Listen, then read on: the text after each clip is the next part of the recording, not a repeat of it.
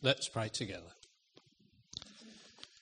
Our loving Father, we ask that as we look at this, your living word, that the word of Jesus Christ, who is the true and ever-living word, may be clear to us, and we may find our lives, by the power of your Holy Spirit, coming more in line, ever with your will and purpose. Hear us as we ask in Jesus' name. Amen. Well, there's rather a lot going on today, as you've probably noticed. I've been told it's got to be short. Talking to Baptists about short sermons is a bad move, I have to say, but still I'll do my best. We've got anniversaries, we've got inductions, we've got welcomings, we've got affirmings. What do I underline? What do I talk about? Well, I suppose we could talk about unity. That's a good thing. I came across this definition of unity in Adrian Plassey's A to Z. Unity, the bond that automatically joins all those who love Jesus. Definitely not an informal agreement, we all hate the Baptists. I'm rather pleased about that one, I have to say, indeed. And I was also pleased, actually, when I looked at the readings for today from the Revised Lectionary. That's what we were looking at today, because as often does seem to happen, the relevance of them immediately sort of leapt out to me. In both of those instances, God's people were facing challenging times, which is our sort of, newspeak for having a real rough time, basically. In the first instance, God's people had been in exile, they'd returned back to the promised land, and the temple which had been destroyed, they started to rebuild it, and they were having a rough time of it, to be perfectly honest. So they were focusing on trying to get a worthy building up. I don't know if that rings any bells with anybody at all. It might do, possibly. And in the other section in the New Testament, here again with God's people, wrestling here with all sorts of strange ideas and philosophies that were bouncing around, ideas that Jesus had come and already and then gone again and back and forth. And as far as we don't really quite know all that was going on, but it was a confusing time of thought and a time of opportunity, therefore, because of that. And I don't know if that rings any bells either. It might well do. In fact, it should do. And it seems to me that from those two passages, two important things arise. The building wasn't complete. It wasn't what they wanted. It wasn't the size and that it should be. It didn't have the appeal that they thought it should have. But God had some further ideas about it. There were two words that are mentioned in the passage that were significant. He was going to make his building a place of glory and of peace. Now, some of you out there probably know an awful lot more about Hebrew than I know, because I don't know a lot about it. I've managed to get this far rather cunningly by minimal knowledge of it. But what I do know about Hebrew is this, two things really. Is one, that it's a language of few words, actually, certainly than many others. But the words it has are often big words, in the sense that they bear much meaning, significant, strong meaning. So the word glory has the connotation of real weight and presence upon it. So that God is looking for a building that will be full of his presence, tangibly. Something that people, when they walk in the door, are affected by. That they meet and know the living God. But also a place of peace. You all know the Hebrew word for peace. It's shalom. But that's a word, again, that's a big word that stretches beyond simply the notion that people are not arguing with one another and goes beyond to the sense of well-being physically, well-being mentally, well-being spiritually. In essence, the desire that God has for all of his creation, that it should have been like and will be like in Jesus Christ, of completeness and wholeness. That's what God wants in his place, that people may experience. So that people who are diminished by life might come in and find themselves uplifted. The people who find themselves laid low by life might come in and find that there's someone to pick them up and lift them up, that someone being God.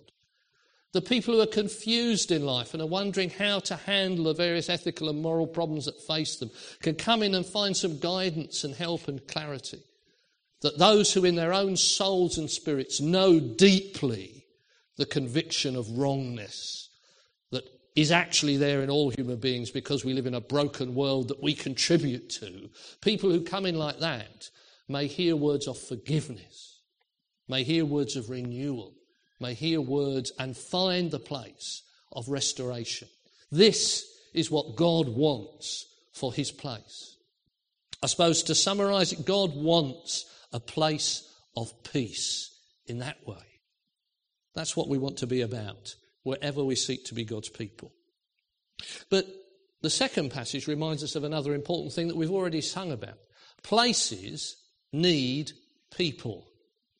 And indeed, a place without people isn't actually the place God wants, because it's people who live in them and who fill them out with their lives and their ideas. So Paul encourages the Thessalonians to hold on to what they know and have experienced of God. They're under pressure, they're in challenging times, they're in difficulties, but he says hold on to what you already know, for simply two things. God loves you.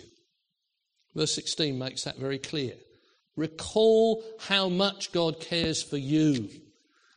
You may want to recall that you don't deserve it. That's good, but he still loves you. You may want to recall that sometimes you feel deeply unworthy of it. Well, okay, that's good, but he loves you. You may think that you're not really quite up to all the tasks that these wretched preachers lay on you when they come in with their guilt trips and so on, that I'm sure Peter and Ian do regularly. But God loves you. And therefore, sustained by that recognition of how God feels about you, that's what keeps us going, as it were. Coupled with, also in verse 16, God also graces you. God's grace is upon you. Another big word. A big word that can take much thinking and much preaching, but it will only get a short one at the moment. It simply reminds us that God has given us life as a gift. There's so much about God which is giftedness, graceness, things undeserved that he pours upon us regularly by way of the life that we lead, by way of the people that he brings us into contact with, by way of the gift of his Holy Spirit that he has settled in our hearts, of all those who put their trust in Jesus, the Holy Spirit, to continually remind us of God's grace and love for us. But within that setting, just one important thing. Paul talks about how God has called the Thessalonians, chosen them, set them as something special. Not something special in the sense of apart from everybody else, but rather to be a special people that becomes a channel for others to discover their specialness in God himself.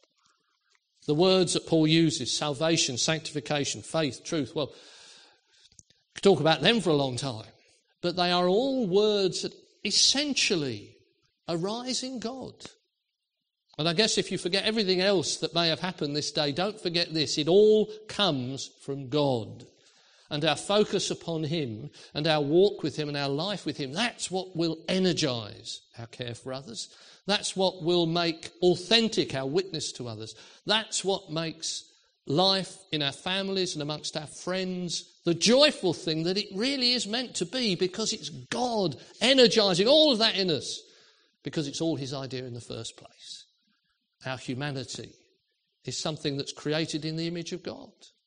There's definitely something about God, about human beings, especially when as a community of God's people, they live together, recognising the love and the grace that's upon them. And that, therefore, gives something very important. It gives a people under pressured and difficult circumstances real hope. Real hope that whatever challenges may come, they can be overcome. That whatever problems arise, there are going to be some solutions. That whatever difficulties may happen, there is hope. That may be why Paul was a little bit annoyed at folk who were saying, well, Jesus has already come back, because no, he hasn't. That's the hope. There is coming a time when the kingdom in its reality and its fullness will be established. It's not there yet. We're still living in the between times. But in that between time, there is God's Spirit as the first fruits of it all. There is the presence of Jesus Christ in the Spirit. And there is the hope that's given to us. A place of peace needs a people of hope. And I trust that that's what we are about today. Both in Haggai and in Thessalonians, God's encouraging his people, take courage, keep going. Don't stop. Don't think you've arrived. Be a travelling people, even though you've got a nice tabernacle here now. It used to be a Baptist habit to call their churches tabernacles, their church buildings tabernacles, implying that they were moving things. Have to say, that didn't always work out like that, did it, Ian? We have to say that, be perfectly honest. But it is an attitude that perhaps we need to just recover. Buildings are wonderful, and used in the right way, they are, if you like, an incarnation of the welcome God gives us in Jesus Christ, of the love he shares with us in Jesus Christ, and so on. But they're not the be-all and end-all. It is in the hearts and the minds and the lives of God's people who inhabit such places that people will encounter the living God. Have encountered here already the living God, and will encounter, we trust and pray, the living God. We're a people of hope in all things, and a people who can minister and mediate God's peace to those who need it. And, incidentally, enjoy it ourselves too, which is where our celebration and our worship arises, because of God's love and care for us. Let's be quiet for just a few moments of reflection and prayer before we come to share in the Lord's Supper together.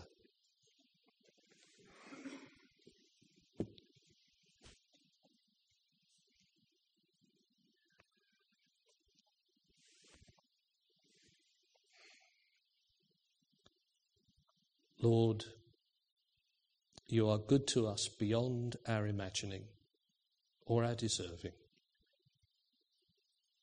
even beyond our capacity for joy.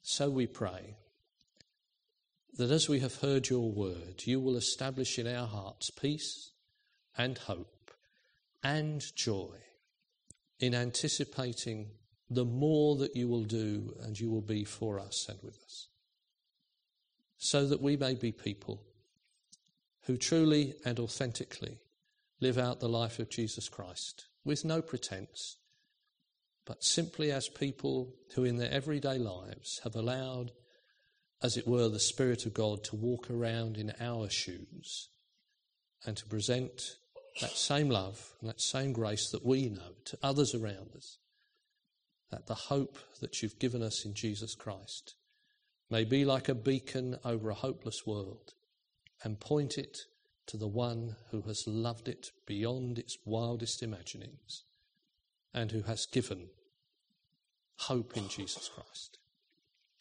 Lord, please hear our prayers in his name. Amen.